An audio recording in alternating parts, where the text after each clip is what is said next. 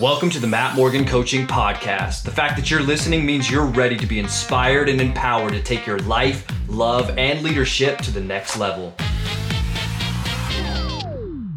Hello, my friends. Welcome back to a brand new podcast. It's Matt Morgan, and today we unpack a fun one. It's Enneagram Type 4, which is the romantic or the individualist. And I have with me a special guest, my dear friend and college roommate, Matt Hofkes. Matt, thanks for joining us, buddy. Thanks, Matt. I'm glad to be here. So Matt and I, we share several things in common. Not only do we go to the same college, University of Wisconsin, Eau Claire, which our mascot was the blue gold. The blue gold, which if you don't know what that is, I mean, come on, people. What is a blue gold? It's a mythical bird. So what people would chant when we were losing a basketball game. Yeah, exactly. And on top of that, we share the same name. We shared the same room, the same dorm room for a period of time. And do you remember what we actually said on our answering machine? It was, hey, this is Matt Ho and Matt Mo. We're not here right now. We'll let you put those two words together. So Matt Ho, H-O for Hofkes, and Matt Mo, M-O for Morgan. Wow, we were really mature.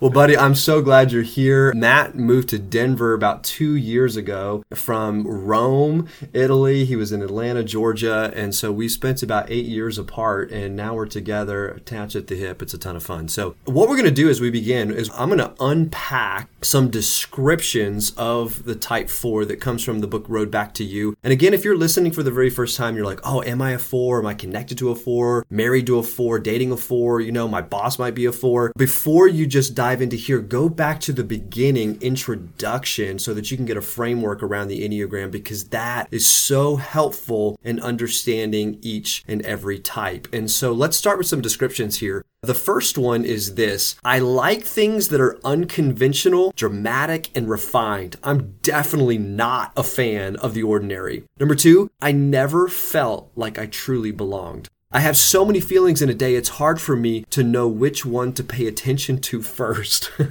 Some people think I'm aloof, but I'm really just unique. In social situations, I tend to hang back and wait for others to approach me. Melancholy is comfortable to me, so it's annoying when people try to cheer me up. I'm not like everyone else, thank goodness. I'm very sensitive to criticism, and it takes me a while to get over it. I spend a lot of time trying to explain myself. When people tell me what to do, I'm often tempted to do the opposite. Sometimes I just disappear and go radio silent for a few days. I'm really okay with sad songs, sad stories, sad movies. Overly happy people kind of give me a headache. I feel there is something essentially lacking in me.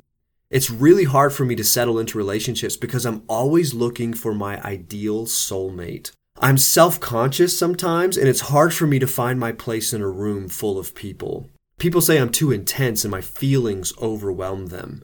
I'm either an artist or highly creative. I come up with one creative thing after another. It's executing them that's actually the hard part.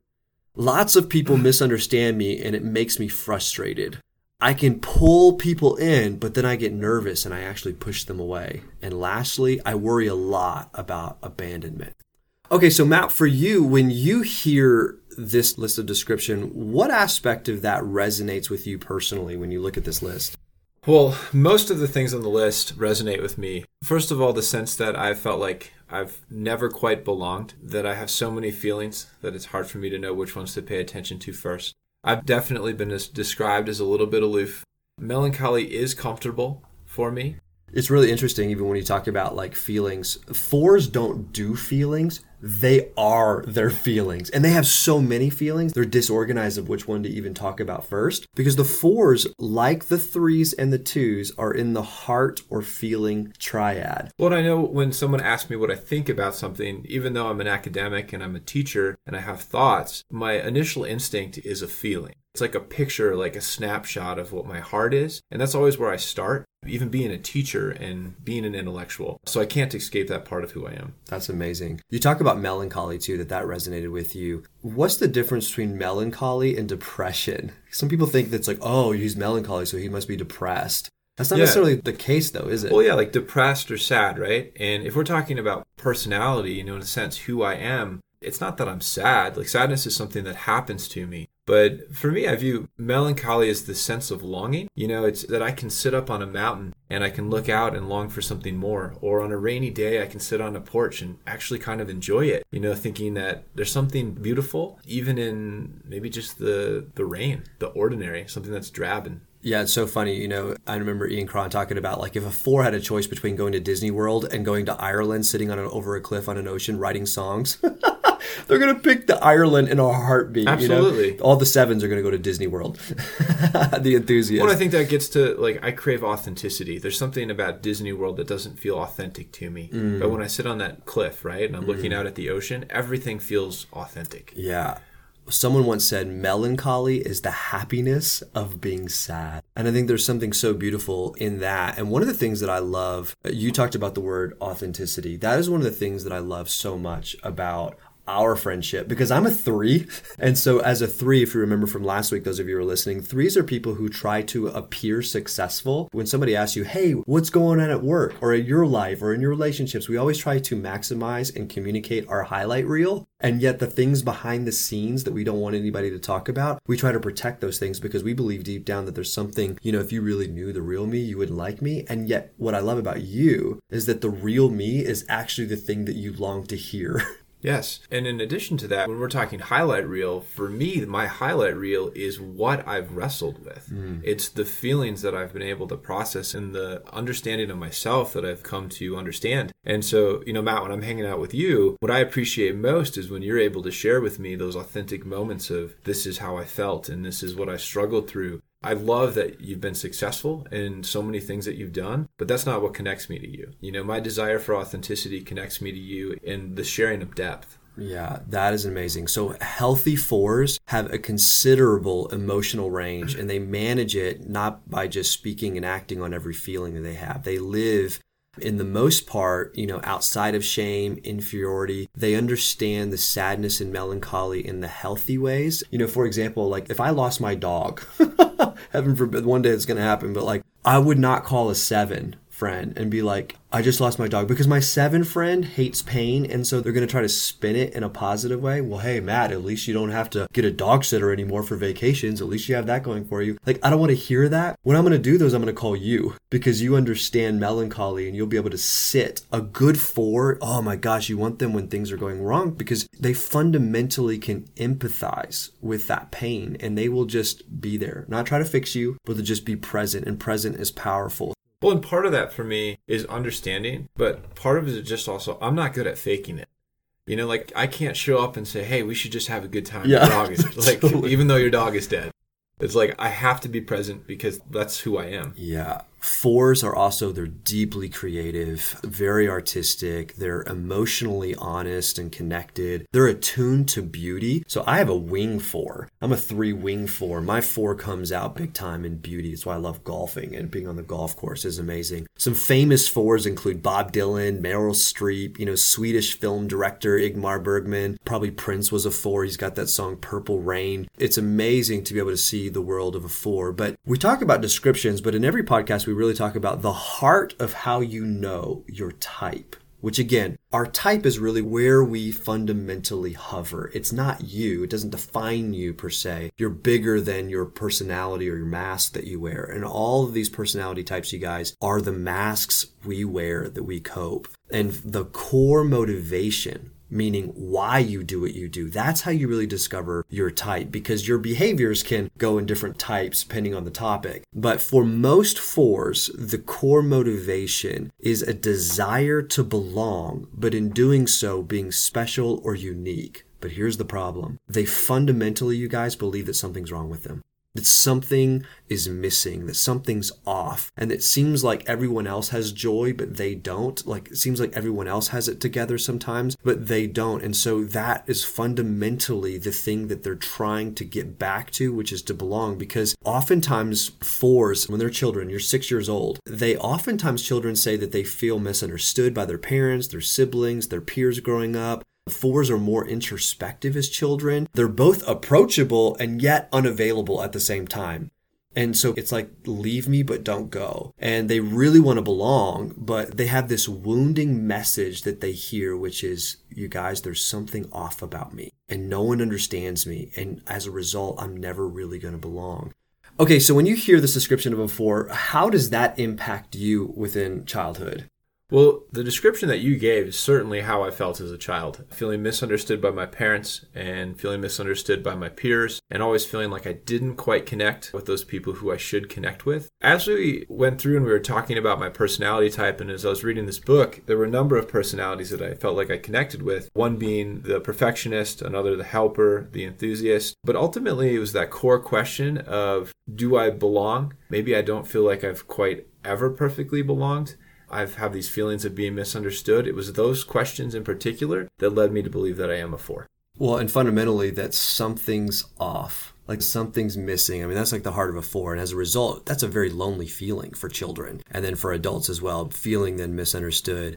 And oftentimes 4s say that they think a lot about the past and they wonder why God abandoned them. And so if you're a parent and you're thinking, maybe my child's a 4, never tell a child of a 4, why can't you be like other kids? That's Certainly the last thing they want to be able to hear, because they want to be special and unique. So when I heard that certain times when I was young, not from my parents, but from other adults, and I remember how wounding that statement was. Why is that wounding? Well, I already knew that there was something wrong with me, right? That's the core belief. And then to have that confirmed, it's just like, oh, of course. And I want to belong, but I want to belong, but there's something deficient about me or defective, and there's nothing I can do about it. Yeah. Especially as a child, you feel so helpless and unable to change the world around you. And you're really just relying upon other people to care about you. There wasn't a lot of change I could make at that point in my life. So let's talk about the shadow side of a 4, or the growth area, particular for you. Now, remember, every single one of us have a shadow side. And the shadow side for a 4 is envy. It's seeing that maybe everyone else has their community, has their church, has their job, has whatever it is you're looking for, except you. And so as a result, they feel envy. Now, keep in mind that envy is not the same thing as jealousy. Envy has to do with desiring a characteristics that others possess. Jealousy, on the other hand, occurs when something we already possess is at risk of being taken away from us. And though envy is the big shadow side of a 4, 4s can also experience jealousy as well, okay? Jealousy has to do with their fear of abandonment and expresses itself in a possessiveness with people they love. So for you, when you hear that, what would you say is maybe your growth area personally when it comes to becoming the best healthy 4 you can be? I need to recognize that there is not anything wrong with me, that the things that occur in my life aren't necessarily due to some defect in who I am. If I have a colleague who gets recognized at work, it doesn't mean that there's something wrong with me, or in my case, I'm in my early 30s and I'm not married and I don't have a family. Is that a result of something that's wrong with me? I have a tendency at times to say yes. There must be something that's not right about me that has gotten me to this point in life, either through my decisions or the decisions of other people, that hasn't got me to where I really want to be. That's huge. It's interesting. We talked about healthy 4s, but then there's average and unhealthy 4s as well. And that's true of all types. And again, remember, friends, if you've been listening to this, you can be healthy in one moment and then unhealthy in another moment within a given day. So we are all on a pendulum, but average 4s, they struggle daily with accepting themselves as they are. And they seek their identity by exaggerating their uniqueness. And sometimes they're coy. They want you to want them, but then they play hard to get. And their melancholy ends up going unchecked, causing painful distance between themselves and other people. And average 4s can be very moody and melodramatic and, needy and self-pitying. And then unhealthy 4s are straight up manipulative. And they will play the role of the victim in order to keep or maintain a relationship. And they find themselves lacking when compared to others, which only exacerbates their self-debasement. And they feel so much shame. That's a word that's huge for 4s. And they are, as a result, unable to connect to the very part of themselves that believes that they can change and be better. And so that's a 4 when you're unhealthy and in a growth area? Well, some of those unhealthy things I can definitely relate to. Two of them being the self-pity when things really go wrong. Actually, the other one, I'm not sure if you mentioned, but I have this tendency to really want to share my emotions with others, and it can be overwhelming at times. As a 4, I have so many emotions that when I let them out, people will say, man, I just can't handle it. It's just too much for me. Wow. Okay, so let's just talk about this because you and I literally just had this issue. So one of the big things in relationships to 4s say, leave me, but don't go. And that right there, if you're in a relationship with a 4, can be in tension. And you just talked about how like your feelings, because you have so many of them, can be overwhelming for people that you've actually watched people leave you. Is that accurate? Certainly, yes. So as a result, what's your strategy that you try to do for yourself? Well, typically I try to regulate my own emotions. And if I feel like I'm going to overwhelm somebody with emotion, I will retreat and try to put my life back together before I re-engage somebody who I'm in relationship with, either romantically or someone who's a friend of mine, because I don't want to overwhelm them with all of the stuff that's going on inside of me. Yeah. So you and I, literally, this is the first time we've connected this week and the first time in 2.5 months. We used to spend every week to every other week together, at least talking. And at some point, other than last year when you went to Spain for hike the Camino Trail. I mean, how cool is that? For what was that, 550 miles or something like that? Yep, 500 miles. In over Spain, 30 days. Over 30 days, you walked like 20 something miles a day, which is so cool. I wasn't there. But it was crazy because you and I haven't spoken since like end of November of last year, which is 2.5 months now from the time of this podcast. And I've been wondering, where did my friend go? Like, what happened? Like, what's going on? And we actually just had a conflict and we're just working this out together. Like, hey, what happened to my friend? Tell us, the audience, like, where did you go in that space, even just with me, in light of what you just talked about with like, hey, when you are emotional and you're not doing well, how that plays out and trying to make sure that you're trying to get yourself right first. Yeah, so Matt and I, we haven't had much communication in almost 2 or 2.5 months. And at the time, I was in a relationship that wasn't going well and sort of processing through a breakup and trying to figure out how that would work. And one of my thought processes was that, I have all of this stuff going on inside of me.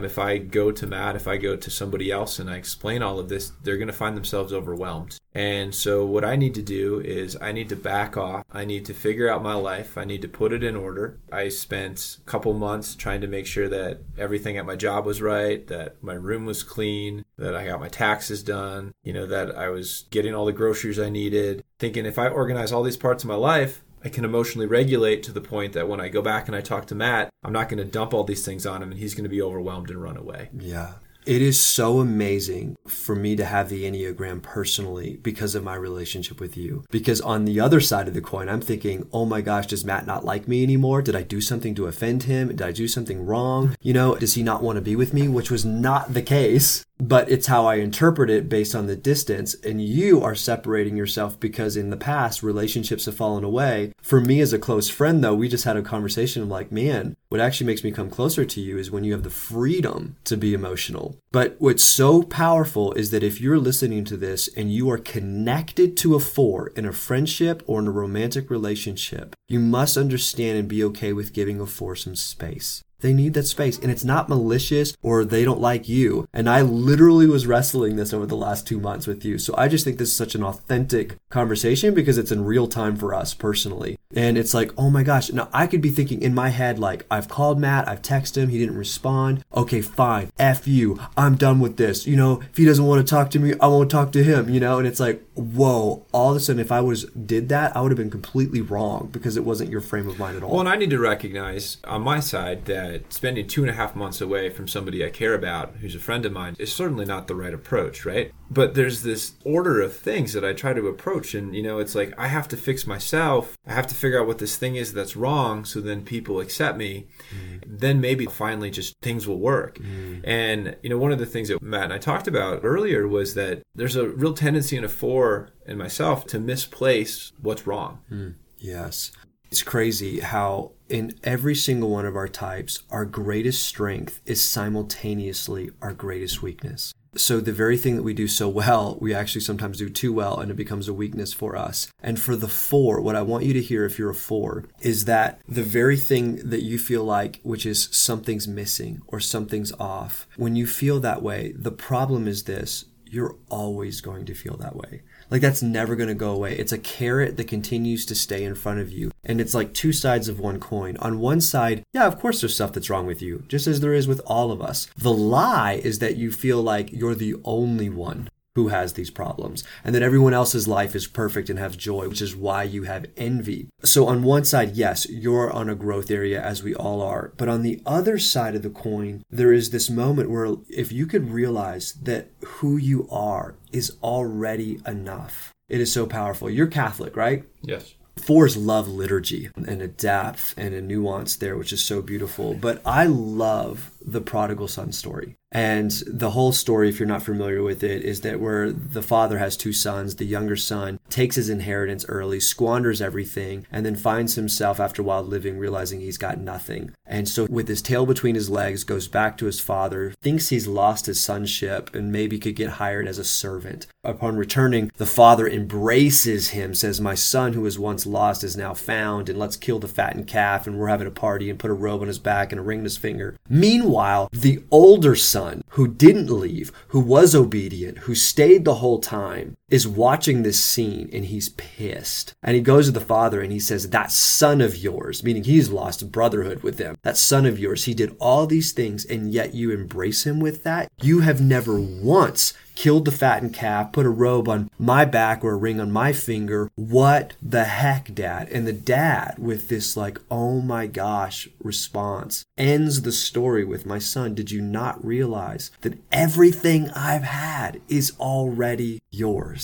And for me, for fours, for ones, for sixes, I wonder if the older son is such a story of our life that if we could realize that the very thing that you long for is already yours and right in front of you. Relationships, the beauty right in front of you. Fours can be so easy into thinking about what they don't have and what's missing in their life that they rarely see the beauty of what already is. And when you can work and operate from a place of already being enough and that your identity is already enough, you work from a place of joy and you experience the joy you really long for, which actually then helps you connect and belong to the people you want without losing your uniqueness. So what an incredible thing in relationships. And I'm curious for you though, at work, how does your four express itself? You're a math teacher, high school math teacher at a Catholic school, the boys division. And so how does your four connect at work?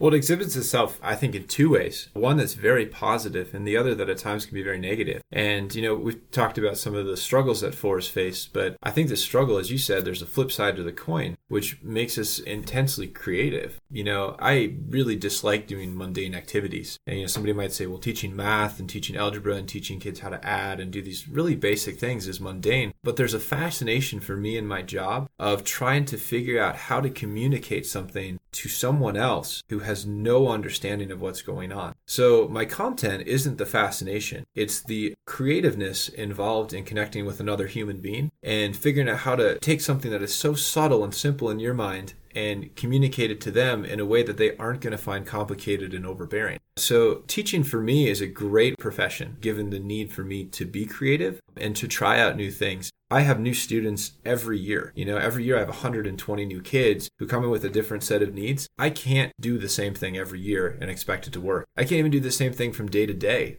I'll do the same lesson 2 days in a row with different classes, and one day it is perfect, and the next day it is absolute disaster because there's a creativity required in meeting the students that I have. My fourness comes out there. It Absolutely. works really well. The negative side for me deals with the emotional regulation. There's times when I just become incredibly frustrated, say with my boss or with my colleagues or something that happens. For example, just the other day, I came into my room fourth period. I had taught second. There was a teacher in my room during third, and one of the desks in the back is broken. I have 28 kids and I only now have 27 desks, and I'm super upset thinking, okay, which teacher allowed the kid to break the desk and didn't care or didn't notice? And I was going to write an email right away, zip it off, ignore my kids, probably something a little bit nasty. And I thought, okay, I'm just going to set the desk in the corner and I need to take a step back and not do this right now. Because I know that if I let my emotions go, I get myself into tough spots as a four, just being a feeler. And that whole dance of pushing someone away, but then pulling them back.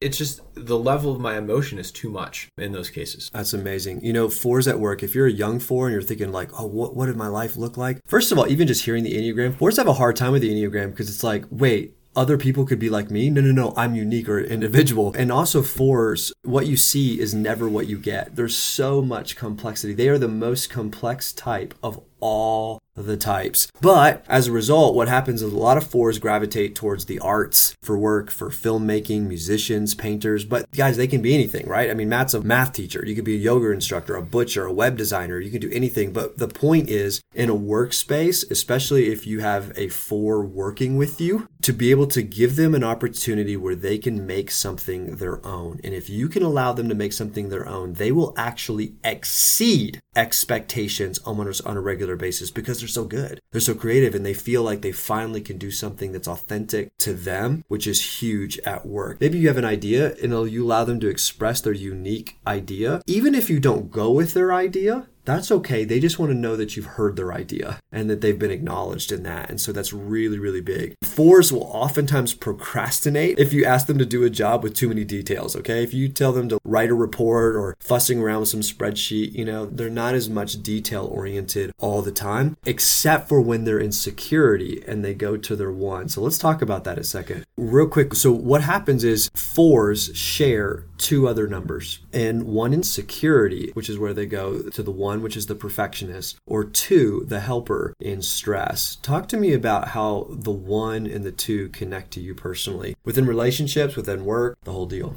So the one, the perfectionist, is where I go when I'm in security because I have a strong desire to do things right. In some ways it's related to my four because it's in a hope of figuring out what's wrong. If I do what's right, perhaps people will, accept me or I'll accept myself. And that's even maybe when you go away by yourself and you're like, okay, I need to isolate myself for a little bit. I need to get myself, quote unquote, right. Exactly. Yes. And so maybe your one is even coming out like, okay, I need to come out in that way. I do want to add with me, you'd mentioned that fours tend to shy away from details. I want to add to that and say that it's the details that are mundane that are struggles. If I have to fill in an Excel sheet, for example, or if I'm working through a whole bunch of data, people might say, oh, that's just really ordinary and not fun. I find that incredibly creative, though. There's ability to create there that doesn't bother me. If you asked me to just simply do data entry, that would drive me crazy because I felt like it lacked creativity. But as long as those details still involve creativity, I think there's something really beautiful there. Cool. As far as where I go in stress, just the helper, number two. Yeah, the number two. For me, it becomes a desire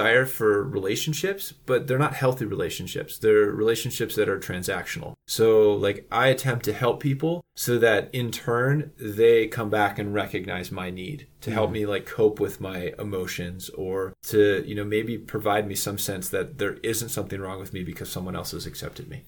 Yeah, so it's a give and take transactional relationship in stress. Yes. Where you go. That's so good. And then the other thing that people connect to within a four is a wing. And so the four can either experience the five, which is the investigator, which we'll learn next week, or the three. Again, everybody's different. You talked to me about I actually experienced some tendencies of a seven, the enthusiast. What about the five or the three? Does that resonate with you in any way? Yeah, so when I was reading through those, I struggled to connect with the three or the five. The three because they're a performer and you think, well, I'm a teacher, I basically perform every day. But, it's not the performer in the sense that, hey, I'm looking for attention. If I'm performing at school, I'm doing it because it's a need. It's not because I actually enjoy it. And then as far as the five goes, the five moved into the thinking triad. And I just don't know that I'm ever quite there. Everything for me is through the perspective of feeling. Yeah. Not that you don't have depth in knowledge and thought, but that you connect feeling. Yeah. And as I said before, I'm a teacher. I'm an intellectual. Yeah. But my first inclination and everything is how does it make me feel? How does it strike me? And then I add to it. Right. So we'll call you a four with a four wing. I'm good at that.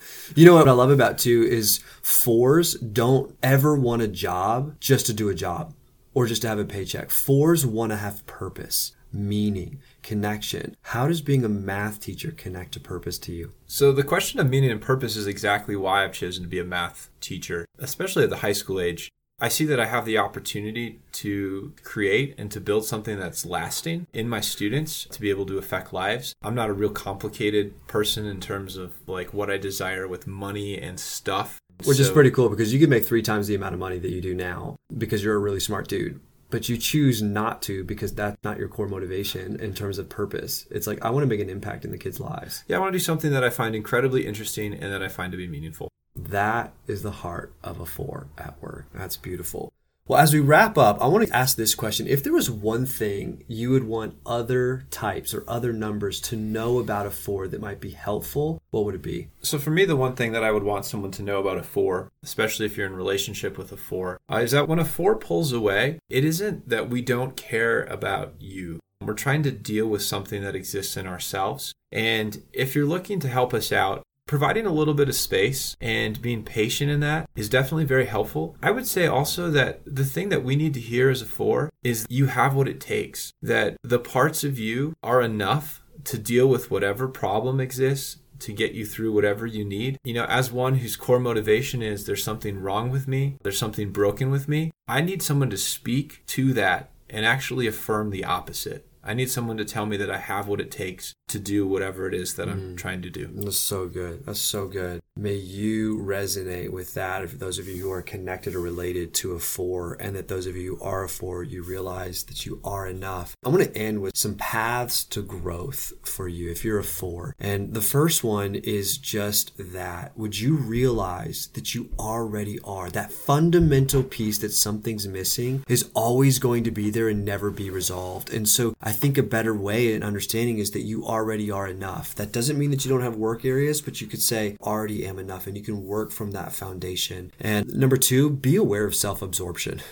And realize that life's not just about you, that there are other people in relationship, and so you're cognitive of other people around you, not just yourself. Number 3, don't instigate drama with family or friends, when your emotions get high. You talked about like at work, I just want to throw off that, you didn't do this desk and what in the world, like that would be a next step. Number 4, appreciate what's present in relationships and in life rather than always focusing on the problem of what's missing. Yeah, and to say something to this, as a Catholic and as a Christian, one of the things that I've been learning an enormous amount about is that I am provided in each moment with everything that I need. If I can open up my heart and my mind to recognize that I might already have enough in my life to provide me the happiness that I seek, then I can step away from this feeling that I don't have what it takes or that there's something wrong with me. So good. This one is so big, Force. Okay, number 5, offer yourself the gift of unconditional friendship as you work by yourself to unwind lifelong feelings of shame and inferiority. And realize you're not alone in that process. You have community and friends. You have to pick the right ones, but know that they want to be a part of that journey with you. Number 6, don't allow yourself to wallow in suffering, okay? Figure out what's causing it and do what you can to heal it. Number 7, guys, keep an eye out for envy, all right? You never come out ahead when you compare yourself to other people. The worst thing you can do sometimes as 4 is be on social media because you're comparing everyone else's highlight reel to your behind the scenes because you're actually authentic, and that can become depressing. Realize they're just the highlight reels. Everybody's got problems, okay? Next one, stop fantasizing about the ideal career or relationship. Instead, just work hard for what's possible right in front of you and see it through to completion. Number 9, don't look for beauty and meaning only in the extraordinary or unusual, but be present in the ordinary and simple things in life as well. And that's what's beautiful. That's actually one of the things you do really well, Matt. I really appreciate. Number 10, when the past calls, let it go to voicemail. 100%. Every single time. Yeah, because it has nothing new to say to you. And lastly, guys, don't embellish and get swept away up in your feelings, okay? No emotion is final. I remember when we were parenting and somebody said, hey, the best parenting advice I can ever give you when your toddler is screaming like crazy, your infant, is this too shall pass. And so may you take those words and remember them when you're having all of these emotions wash over you. So with that, Matt, thank you so much for your vulnerability and willingness to share your story as a 4. You're welcome.